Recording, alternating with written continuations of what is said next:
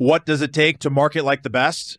In this week's episode, we dive in with Kyle Wilson, former partner of Jim Rohn and founder of Jim Rohn International. He is a phenomenal marketer, an amazing mentor, and he shares some incredible advice from the time he spent working with Jim and some other extremely successful people like Darren Hardy and so many more. This is a must-listen to episode. Let's get right into it.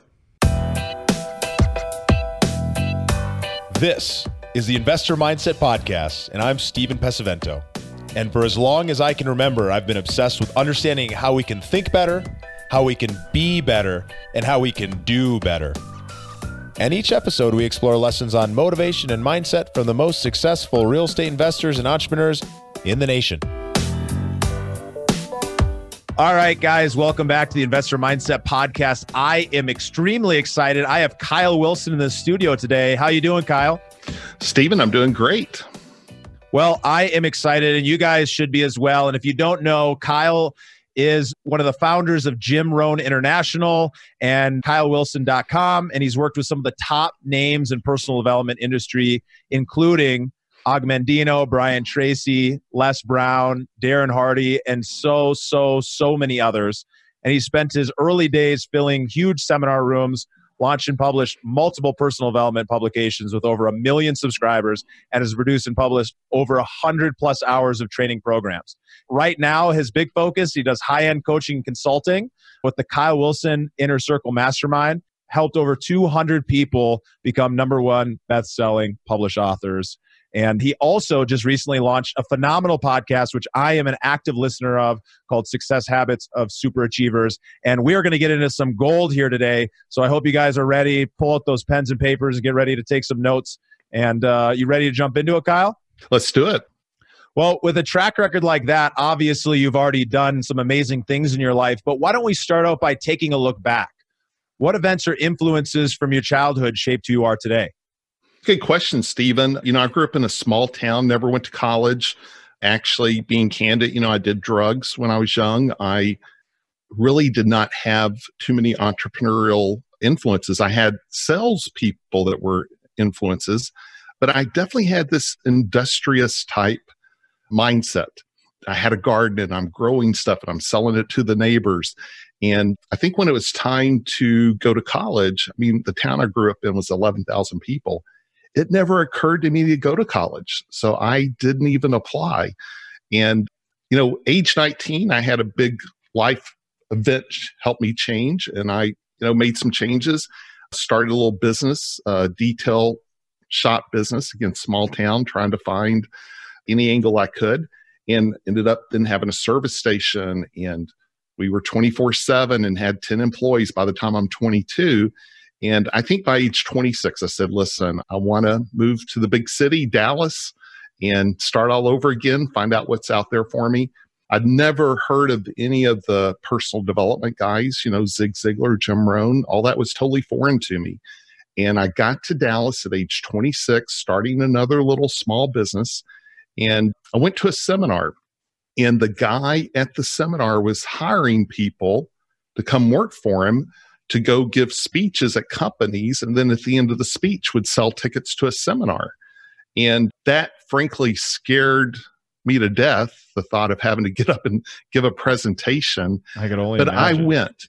I don't know if you've ever felt like you were in a bubble. It's like you just got to do something that makes no sense and it defies all logic. And so I went to work for the guy, Jerry Haynes. And out of the 30 people, I was the least qualified, but within 6 months, I was his top guy. And little did I know that would lead me to meeting Jim Rohn and doing events all over the country.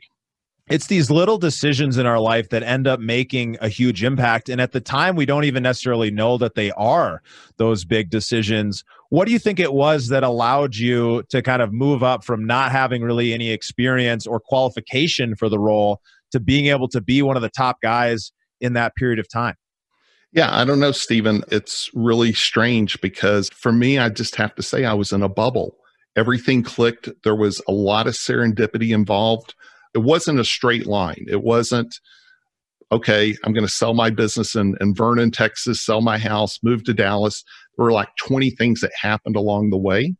And on my podcast, when I interview people, we go down that same road of serendipity.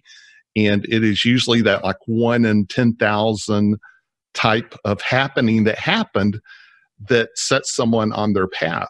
And mine was similar, to have gone from my place to eventually, being the founder of Jim Rohn International, and then working with not just Jim, but so many amazing people, and they're all great friends today, is a little bit mind-blowing to me. There were some commonalities along the way. I think some are, as an incredible hard worker. I had a philosophy to be honest, do what's right. I understood bringing value to the marketplace, and there were just these little combination of things. But then there's so many other parts I can't take any credit for. I was just incredibly fortunate. Yeah, I mean, sometimes it is just being in the right place at the right time. And I think that's a huge piece of it. And so we all have to just be ready for those kind of things to come into our lives. And when they do, that's our opportunity to step up the way that you did, to kind of like take on a challenge. Because you could have easily said, hey, I've got a business, I'm in this place, I'm not going to like rock the boat, but you decided to, which I think is amazing. And I can't wait to talk about some of the experience working with Jim and all the other incredible, inspiring people that you worked with over the years. That's an absolute dream. But before we do, why don't you tell us a little bit about what your current focus is right now? What is it that you're working on, and how do you help people today?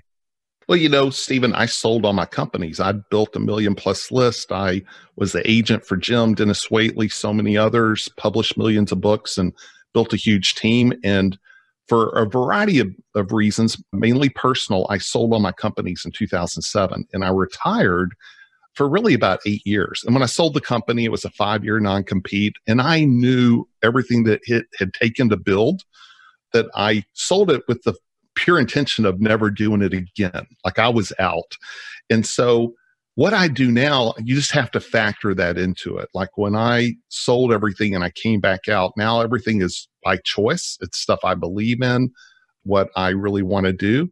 But having said that, when I came back out in 2014, I had no list, I had no intellectual property. All that went with the sale of the company, and I was compensated really well. But I understood how hard it is to start at zero. That's why I have such empathy for millennials and anyone starting a new business. I got to tell you, in 2007, I was pretty arrogant. I mean, I was at the top of the mountain, and I looked down and I could judge people pretty quickly. Starting back over at 2014 really gave me that empathy of, here, even with all my credentials and my Rolodex, it was going to take time to build this up. And I can't say that what I'm doing now is where I started. I tried some things, and I'm a big believer in test small, just try things. And one thing I did was I did a little small mastermind at my house, and I invited some pretty cool people to it, and that went really well. So then I did a second one, and I started charging. But I would still have a couple of cool guests. I had Phil Collin, a Def Leppard lead guitar player, because I'd just done a 3-day shoot at his house and had filmed with him. Had Mark Victor Hansen, the #1 selling author in the world, Chicken Soup for the Soul, who I had done Chicken Soup for the Entrepreneur Soul with. I would have these pretty cool guests show up. But I also knew I didn't want to be in the transactional business of just having whoever wanted to pay could come. I wanted a little bit of a filtering system to create a community, if you will. So that's a big part of what I do now. My inner circle is a community of people. I think the biggest shock from people is I don't charge outrageous amounts of money. And the reason is I don't want to be the guy that they're looking to solve all of their problems. I've created more just this community of people that come from all walks of life. We got Grammy winners, Emmy winners, athletes, real estate syndicators, entrepreneurs, speakers, authors. But it's not like, hey, you come, Kyle's going to pontificate and teach you how to go build fortunes. It's not that at all. It's a community. And so it's got some unique aspects to it. And then the other thing I did, and again, it was never planned. It was how I look at it, Stephen, it's like pulling playbooks out of my pocket. There's a lot of things I've done, but that doesn't mean I want to do it again. And one of my books, the first book, was called Passionistas. And it was one of my inner circle members in LA, Erica Dela Cruz. She was an actress. And again, 25, I saw the hustle. It's a whole long story, but somewhere in there, I'm like, I'm watching the hustle. I'm watching the belief. I'm not a believer in hunting. I'm a believer in fishing. How can you get people to come to you? So I told her one day, I said, listen, I have an idea for you. If we did a book, because you got me believing now about millennials and how they leverage social media and how they realize Instagram, that's your business card. You get to write your own tabloid every day. Also, you don't get caught up in things that you're not passionate about. I mean, I just saw this whole list of things I became an advocate for. So I said, let's do a book. Let's get 40 of your friends, from the fashion world, from the entertainment world, and we'll do this book called Passionistas. And it'll be a tool to get people to come to you instead of you having to go out there. And it was I didn't make any money. It was a project of love. And then I got to watch how it played out. And then I did 2 more of those books, similar type of concepts with people in my inner circle. Then the 4th book, I'm like, I see so many people in my world who are trying to write a book. They're spending $15,000, $20,000. They're buying into someone actually wants to publish their book, which is not true. No one wants to publish your book, right? That world is dead, right? There is no middleman out there making money on books. It's just kind of like with Amazon, right? Book publishers are out of business. So every time you have a book publisher saying, hey, we want to publish your book, you're usually going to spend $20,000. They're going to resell you the book for $10, $15, and you're not going to get to own the real estate. So unless you're a big celebrity, having a publisher's not really, again, I got frustrated at watching people spend fortunes, but yet I wasn't doing anything about it. And so I had to step in. I said, listen, okay, if you really want to tell your story, hit number 1, have a true editor, have a true publisher, learn how to market, because you can have a book, but if you don't know how to market it and leverage it to build a list audience like I've done in the past, it doesn't do you any good. So I found a way to do that where it leveraged my time. I could do everything by group. I could bring in celebrity authorities, so big names that would be in the book. And so that's something that's really taken off, and I never would have seen that. I would have never strategically even wanted to do it. But now I cannot not do it because I know the value it brings, and I'm really good at it, and I can bring in like a Darren Hardy and people like that into my current book. And so, again, you asked me what I'm doing today. Those are the 2 main things, is my inner circle and book projects. That's amazing. And I have to say, you touched on something a little bit earlier that I want to point out. And you talked about kind of coming back into the marketplace after being out of it for a while. You were a big top dog. You were, running Jim Rohn International and doing some incredible things, but then stepping back into the space without a list and coming in and being humble and having empathy for where everyone is when they're first starting out. I think that's such an important thing to remember, because a lot of folks, right, real estate investors, entrepreneurs, we want to jump in and we want to start seeing success happen now. But we have to have that patience. And clearly that patience is paid off, because in, just a few short years of you working on this, you've been able to build an incredible group of folks that get together, every few months all around the country. And you're putting together amazing books that are really making a big difference for folks. So what I want to kind of dive into here is, tell me what it was like working with Jim Rohn, and what were some of the things that you learned along the way while growing a business from essentially from the very beginning all the way to what it became. So, Stephen, that's the hardest thing for me to articulate to people, is it's going to take time. So many people are out selling the dream. They're selling, quit your job, go work from home, you're going to make all this money. And I'm here to tell you 99.9% chance that's not true. It's going to take time. And here's the thing, there's cold traffic. Cold traffic is the hardest traffic. That's the people that right now are screaming for refunds. They're leaving you, they're quitting you. And then there's warm traffic, and then there's the best traffic, which is referrals. And that takes time to build that type of relationship. And we were talking offline before the call, just how are things? I'm like, not a lot, like no one's asking for refunds. I have 5 events scheduled right now, and I'm having to reschedule. I've not had to give one refund because I have such a tight-knit group of people. You don't go get that off Facebook ads. It's going to take time to build that kind of community, right? And if it took me that long, and I don't mean this to say arrogantly, but I did build a million plus list really before anyone back in the early 2000s. I know how to market. I know how to publish. I know how to do events. I had the biggest guys, and it took me time. And so I would see the BS, in my opinion, out in the marketplace. And the best people that I work with, Stephen, are people that have already failed. The worst people I work with are those who just bought a course, who think they're smarter than I am, right? And they're like, oh, no, Kyle, you don't understand. I just bought Gary Vee's course, and I'm going to go out, and in 2 months, I'm going to, have 20,000 people, and they're, I don't know what I'm going to do with all the extra money, right? No kidding, right? And I'm like, well, go. I hate to see you invest. Now, listen, there's exceptions, but the exceptions have a clue, right? There's something, they either have all the right pieces in place, right? But if someone's starting at zero, it's going to take time.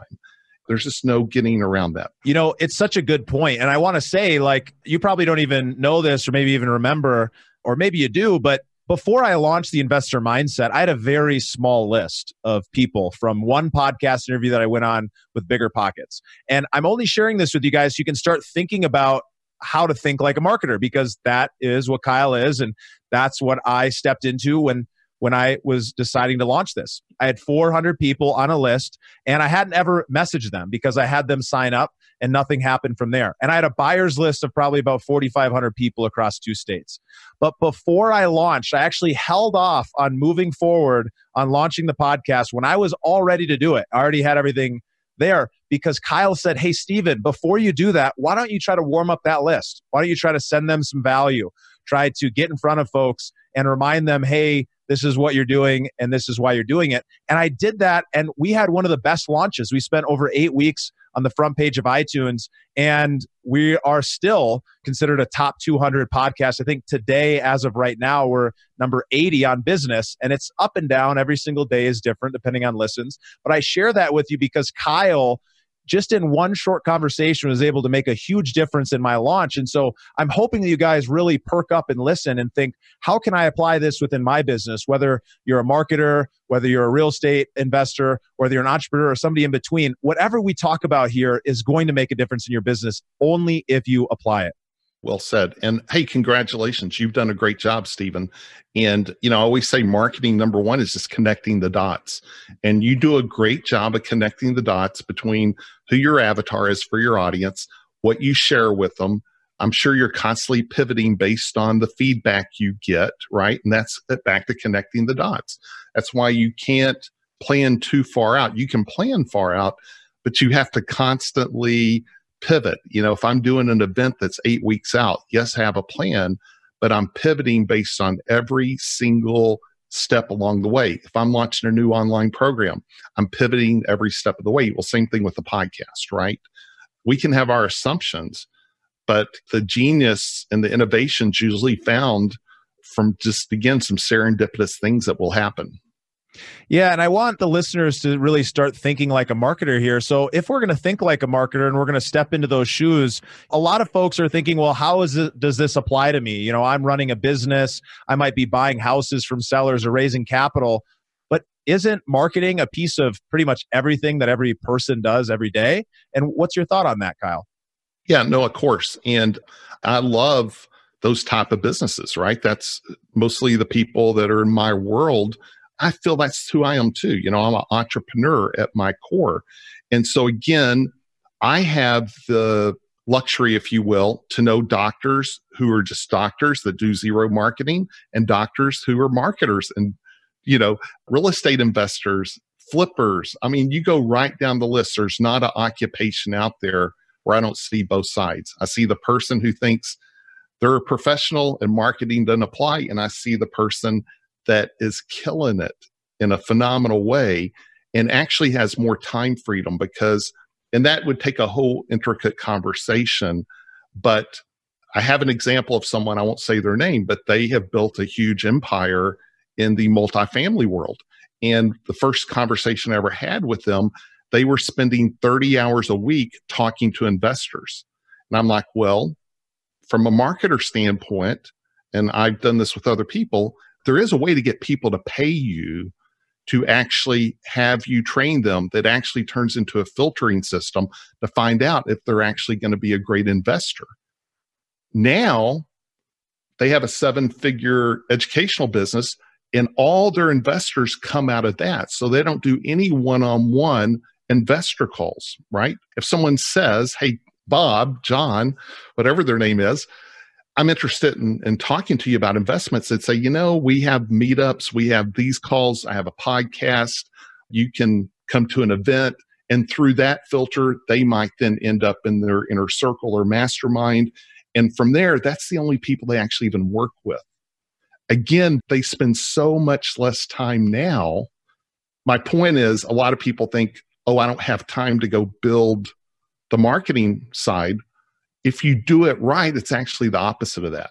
You create systems that allow you to filter the best people through ways of getting people to raise their hand to attend your events, listen to your podcast. Like I would never talk to anyone cold that I haven't at least had them go listen to a podcast, attend an event.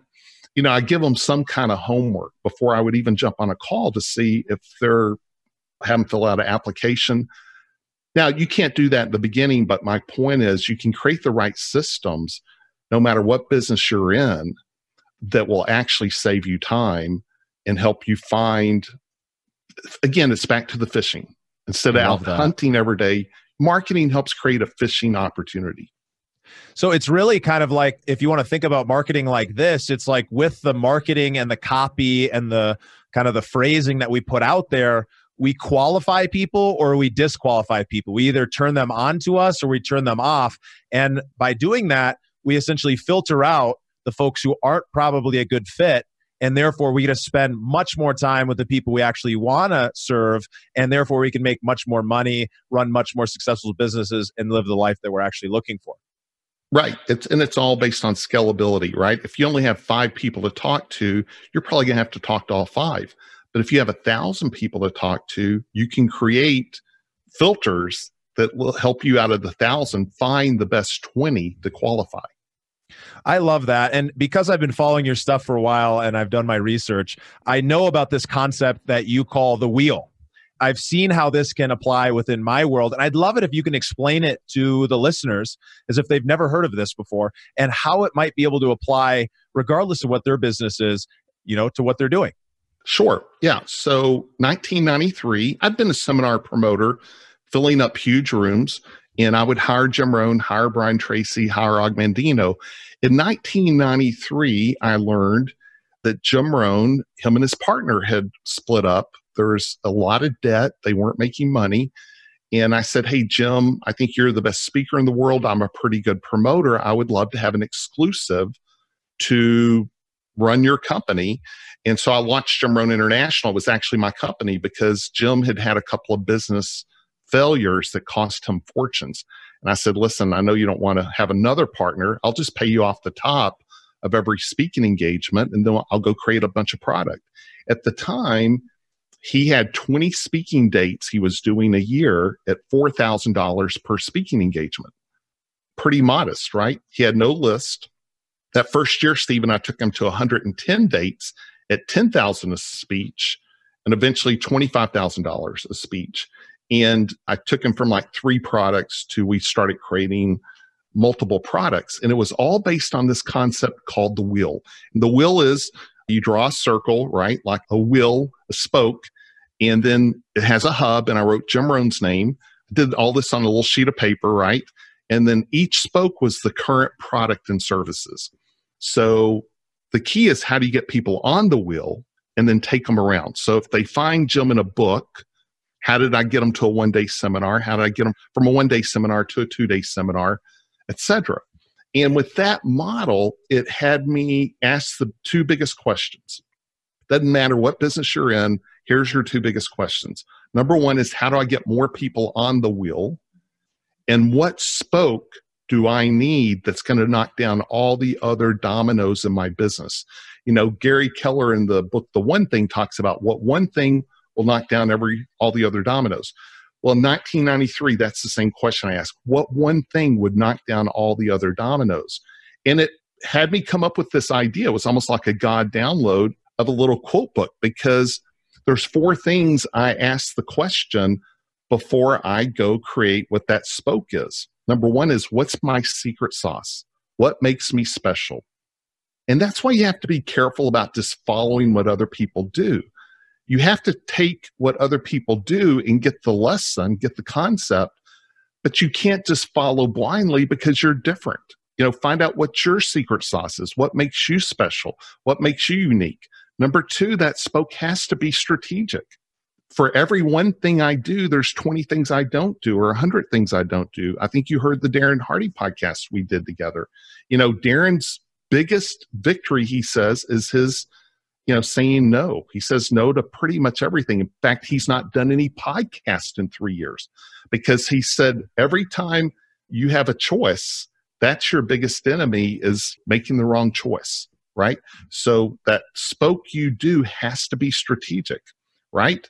And it has to be part of your core business. I see a lot of people trying to do 3 different things that don't have anything else to do with the other.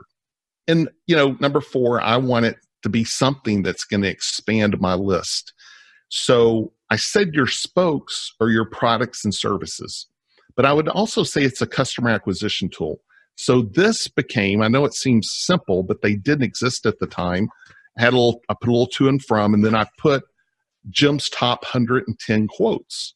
Well, at the time, there was no Google list, and Jim didn't have a list of quotes. I just realized that's what made him so special, though. He was this wordsmith, and I wanted a way to point out to the world how profound Jim was, and then I knew his fans loved him, so I wanted to create a tool for him. Well, this little booklet went on to sell 6 million copies, and in every booklet, I had our product catalog, I had a list of how to go buy additional quote books. It was a nice little booklet. People said, oh, you could charge $4 or $5, but my goal was to build an audience, to get people on the wheel.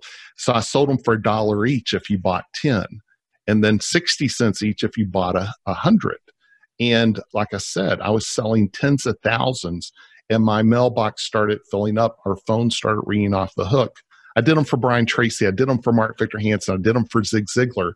But that was just one idea. I could tell you 10 ideas, because for me, it was more about viral marketing and how do I get people on the wheel and then take them around.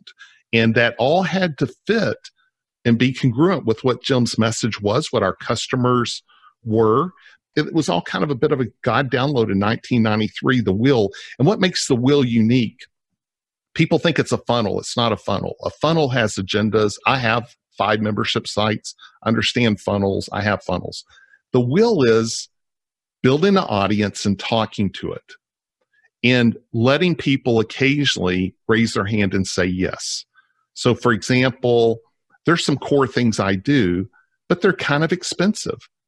So occasionally I will do an event, it's $300. So someone doesn't have to join my inner circle or be part of a big book project. They can attend an event. And I say, hey, if you're interested, and all of a sudden, here are these people that wouldn't normally be candidates for the other that will say yes to the event. And then they show up and you spend a couple of days with them, right? So finding ways to get people to say yes. You can build a list, but if you don't occasionally give, reasons for people to say yes, you'll never know. And then when they say yes, that's when you can start creating a fence, if you will, around that group of people that you give a little bit more love to, a little bit more value, a little bit more attention to. And as you do that, that then creates the next level of engagement potentially for you to offer that person. Man, there's so many big ideas within this, and I hope that you guys can see how you can apply this within your own business. And I'll just kind of riff on it for a second. If you happen to be raising capital, you got to be thinking, well, what is it that the folks who have capital, what is it that they need? What's something of value that I could give them? What's something of value that I could provide? And how could I get them to engage with that in some kind of way, shape, or form? And then what ways along the way could I engage with them that get them to raise their hand and say, yes, I'm very interested in this? Because it really comes down to, like you said, Kyle, providing value first. And that value is what ends up getting them to get to know, like, and trust you. And then once they know, like, and trust you, it becomes a no-brainer for them to say, yes, whatever it is that you're selling, I'm interested in it because I know the quality that it's going to be because it's coming from you. Love it. And I always say, number one, you have to build a list. Number two, then you got to talk to the list. And building the list is a combination of social media, potentially like YouTube, but at the end of the day, podcast, obviously, but at the end of the day, the only list you own is your email list.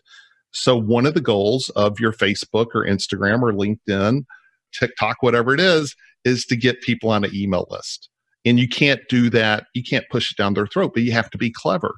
Same thing with a podcast.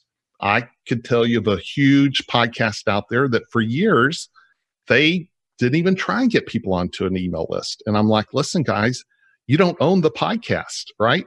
You don't own the subscribers. iTunes owns them, right?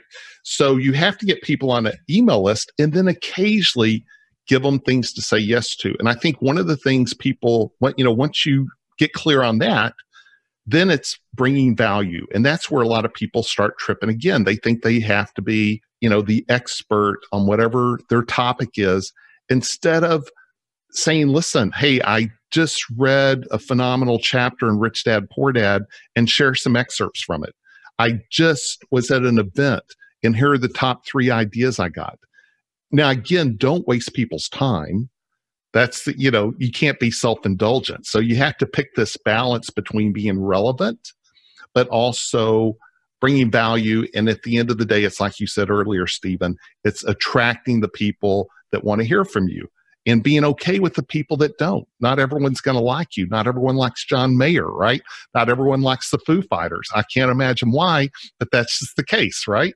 And so it's okay. The more authentic you can be, the more you're going to attract the people that are the right people for you. So they want to hear what you got out of Rich Dad, Poor Dad, or they want to hear those amazing notes you just took when you went to see Tony Robbins, or whatever it is.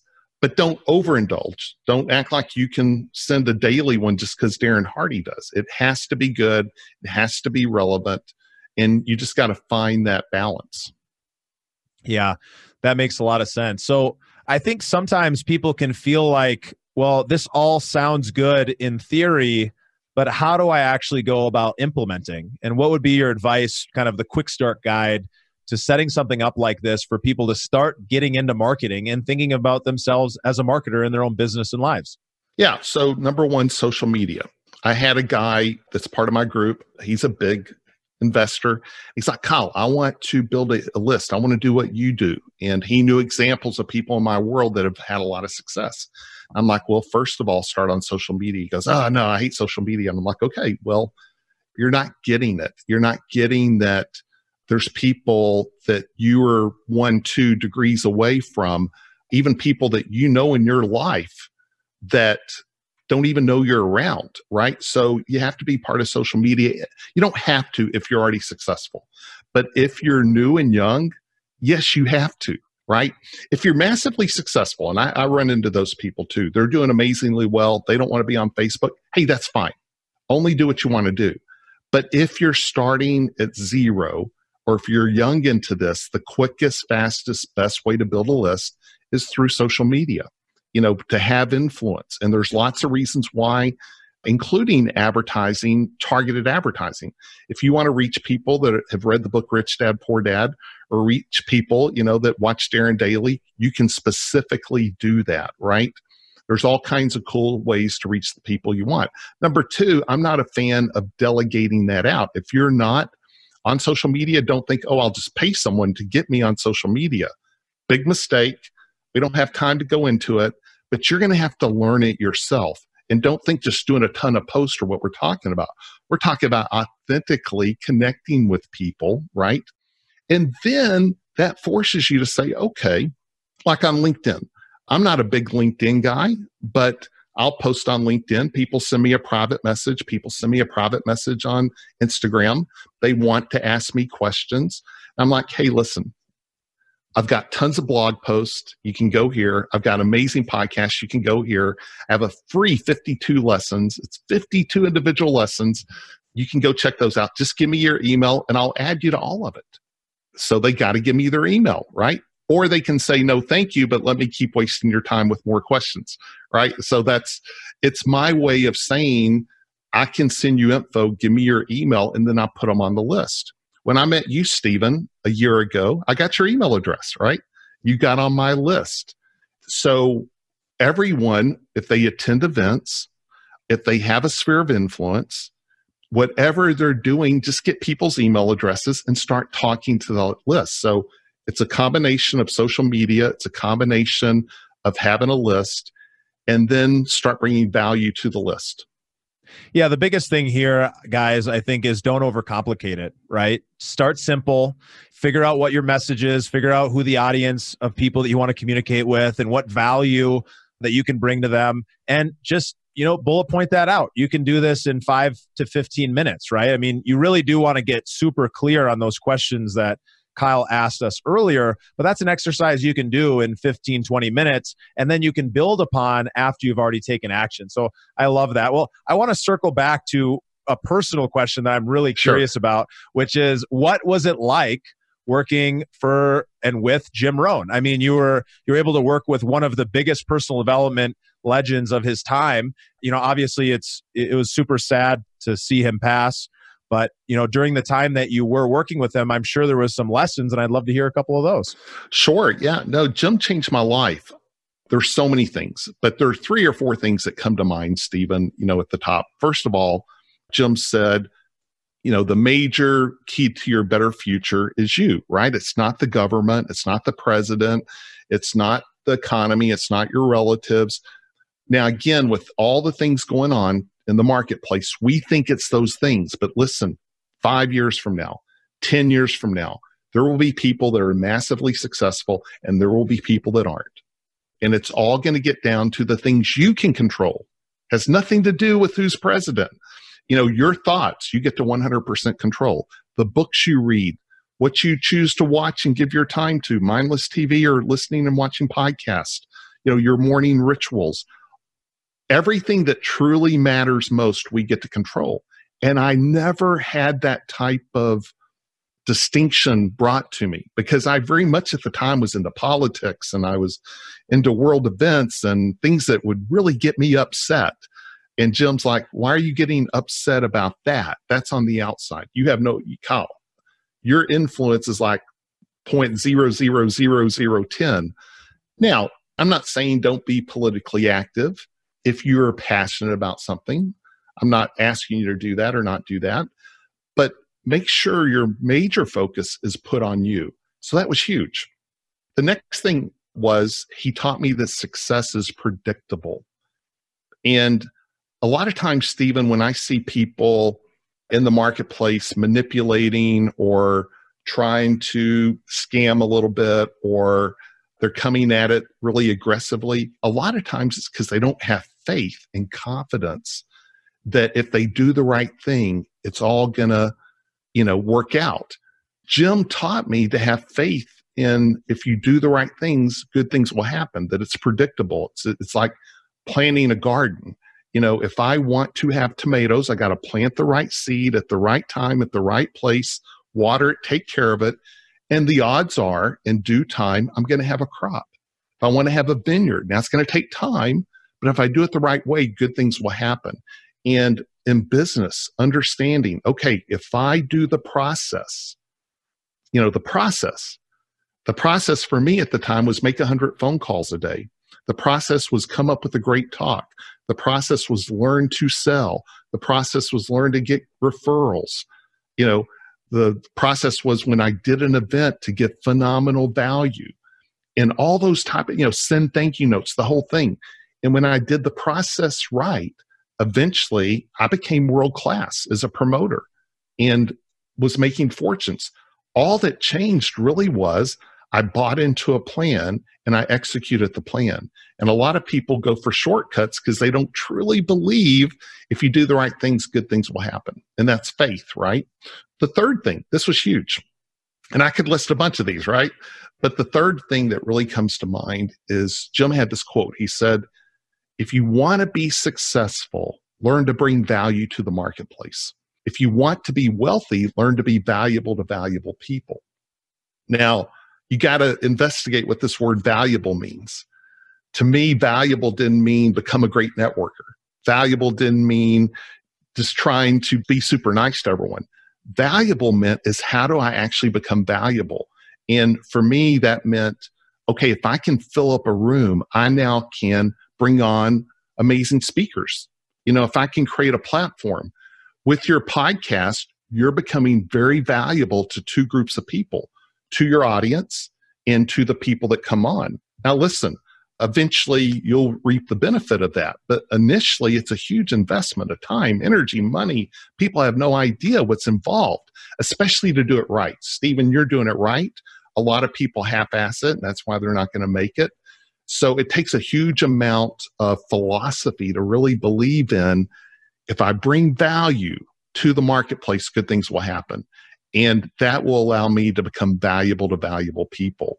That was huge. And so people always say, Kyle, how did you were just in California interviewing Dennis Waitley, Brian Tracy, John Assaraf, Darren Hardy, Darren hadn't done an interview in 3 years. Yes, we're friends, but at the end of the day, it's because of this value proposition that was created 20 years ago of trying to bring value to people. And I never approach anyone without a value proposition, right? How's this going to be valuable to them first? And there's oftentimes I'll have an idea and there's people I won't approach because that hasn't solved the equation for them yet. Like there's people on my list, but I don't have the right equation to feel like I'm bringing the value yet. So I just hold off until I feel like I can check that box.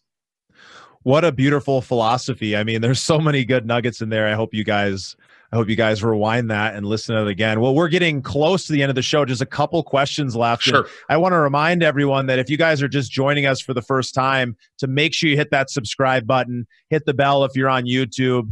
Definitely keep supporting us and go check out more of what we've been able to put together here. So, tell me, Kyle, how would you define success and what is success to you? That's a good question. Jim Rohn said, success is whatever it is to you. I don't have a strong definition on what success means to most people. I'm still learning. People think differently. At one time, Stephen, I thought everyone was supposed to see the world the way I do. But when you have a spouse and when you have kids, you see different opinions, right? Different philosophies. So for me personally, success typically is doing what I want to do, becoming the person I want to become, which then opens the door to attracting the right opportunities. And I have had that benefit of retiring. So I've been on both sides of this. Retiring's, I'll never do that again, I don't think. Like that didn't check that box for me. Now, I was available to do some pretty cool things with my family, and that, because of that, I'm glad I did for that period of time. But I've had that conversation with multiple people. John Assaraf and I on the podcast, when John, he's had a liquidity event 3 times. And I actually talked to him for an hour back in 2010 saying, John, I just sold my companies. I picked his brain. And, John's at it now as hard as he's ever been at it because he's passionate about what he's doing. So part of it's just finding that passion, what makes you happy. I do think relationships trump everything else. But again, if you believe in bringing value, you're going to financially be rewarded. And I do think the more financially prosperous I am, the more I can help people. Jim Rohn talked about 5 reasons to be successful. I'll fast forward. 1 was material things, food, houses, cars. 2 is family, right? Education, travel. 3 is community. 4 is philanthropic. 5 is what you become, which is huge, right? But 6 is something I added, and it's to have a seat at the table. And that was important to me too. I wanted the opportunity. When I was retired, I really didn't have that seat at the table anymore because I couldn't bring value. Yes, I had friendships, but I wasn't able to bring value to a Darren Hardy or a Brian Tracy or a Dennis Waitley. We stayed friends. We would still get together, but that drives me a little bit too. So you got to find out what's important to you that drives your own success. I can really appreciate that. So what are some of the keystone habits, the things you do on a daily or weekly basis that have led to some of your success? I think in the past, I was definitely activity driven. I had a propensity just to take action, get things done, see the big picture for sure. I think that's part of a promoter. They have to be able to see the big picture, but they also have to, devil's in the details. And I'll get in the details. I'll get in the trenches. But, everyone has their different ways. Currently, as far as success habits go, because I felt like I ran so many, not marathons, but more like 440s. When you're doing events, it's like a 440, a 440. So now it's real important to me just to have like a morning of 2 to 3 hours every morning where, I can journal, I can just be prayerful, I can meditate, I can breathe. I don't put any pressure on me for 3 or 4 hours. And I'm not the kind of guy that can say for 30 minutes, I'm going to read, for 10 minutes, I'm going to journal. I just need that space to do whatever that looks like. I'm kind of, freedom, and I'm not a left brain thinker. So I just need that space. So that's huge to me. I think the spiritual side and the relational side are the two highest things for me. And here's the other thing. If people have given me money, if from a business standpoint, I feel like that's my highest priority. So how I spend my days and weeks gets down to those that have committed to me, right? So whether that's coaching, whether that's my inner circle, whether that's books, that's another driver for me. Those are some big things for sure. And I love the idea of taking space, because sometimes life can feel so regimented. It's good to have a little time to do what's most important to you. So we've made it to the growth rapid fire round where the questions are quick, but the answers don't need to be. So tell us, what's a book that's impacted your life the most, or one you're excited about right now? Think and Grow Rich. Just a good classic. Everyone must read that book for sure. For sure. So from an inspiration perspective, what impact have mentors made in your life, and how do you recommend others go about looking for mentors? Yeah, mentors have been important. I think as an entrepreneur, I've leveraged mentors just to run my ideas by. I found I need to talk through things with people. And one of my favorite Jim Rohn quotes is, be a student, not a follower. Make sure everything you do is the product of your own conclusion. So I like to take in a lot of data from other people, but then make my own decision, my own conclusion. So if you have mentors, don't feel like you have to do what they say. That's one of the silliest things I've ever heard, when people say, I gave you advice and you didn't follow it. Listen, I don't want people following my advice. I want them to take my advice and weigh it carefully, and then decide, what's valuable and fits for them and what doesn't. So for a mentor, it's just trusted voices that I want their insight, and I feel safe to share my challenges. And anymore these days, most of my mentors, I'm also a mentor to them too. They're reciprocal friendships. I love that. I think that's an important way to look at it, that, it's not blind following. You're really looking for kind of a board of advisors, but you, at the end of the day, have to be a leader and make your own decisions. Exactly. So finally, finishing on purpose, what drives you to live your best life every day, Kyle? Being a leader, knowing my kids are watching, knowing I have people in my world that are watching, knowing people that have committed to me.